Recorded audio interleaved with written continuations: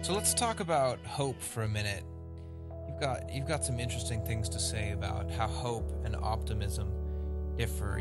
As you point out, we've got greenhouse gas levels higher than they've been in the past 650,000 years.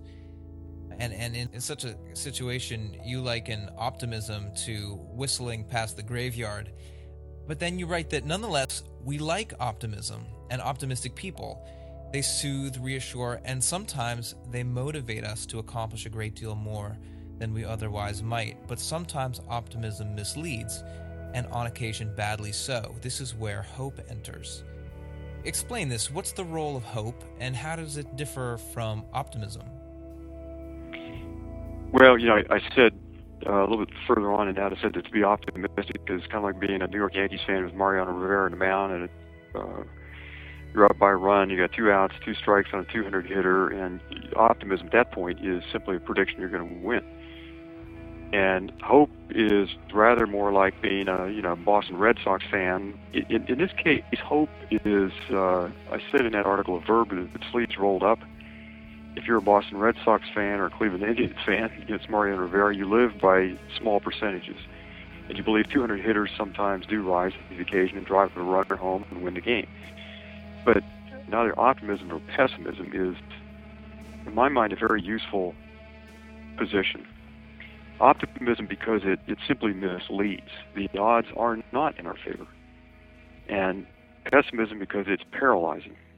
But hope is something different. Hope is a sober quality that says, whatever the odds, I'm going to do my best to change them, and to see our way through it.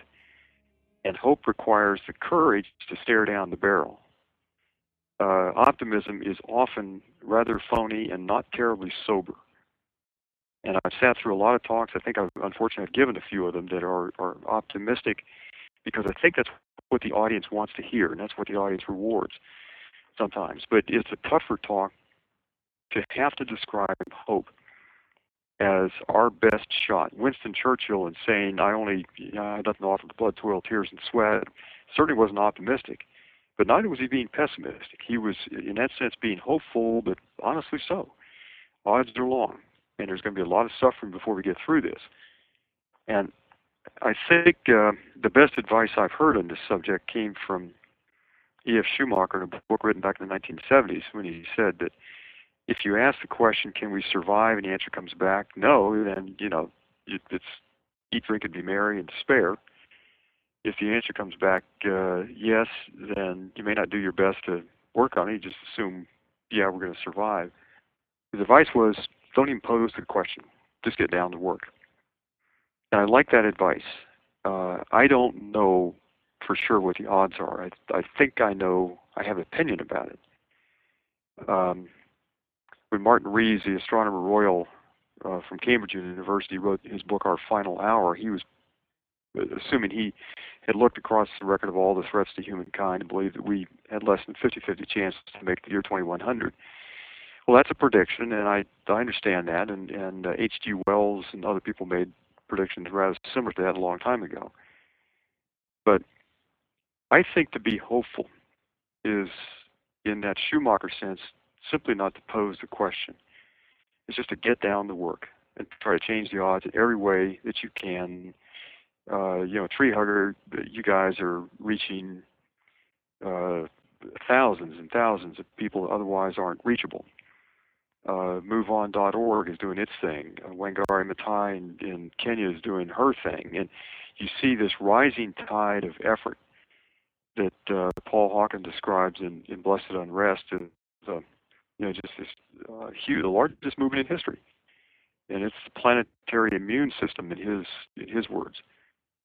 And I like that kind of thinking. I believe that's what's happening.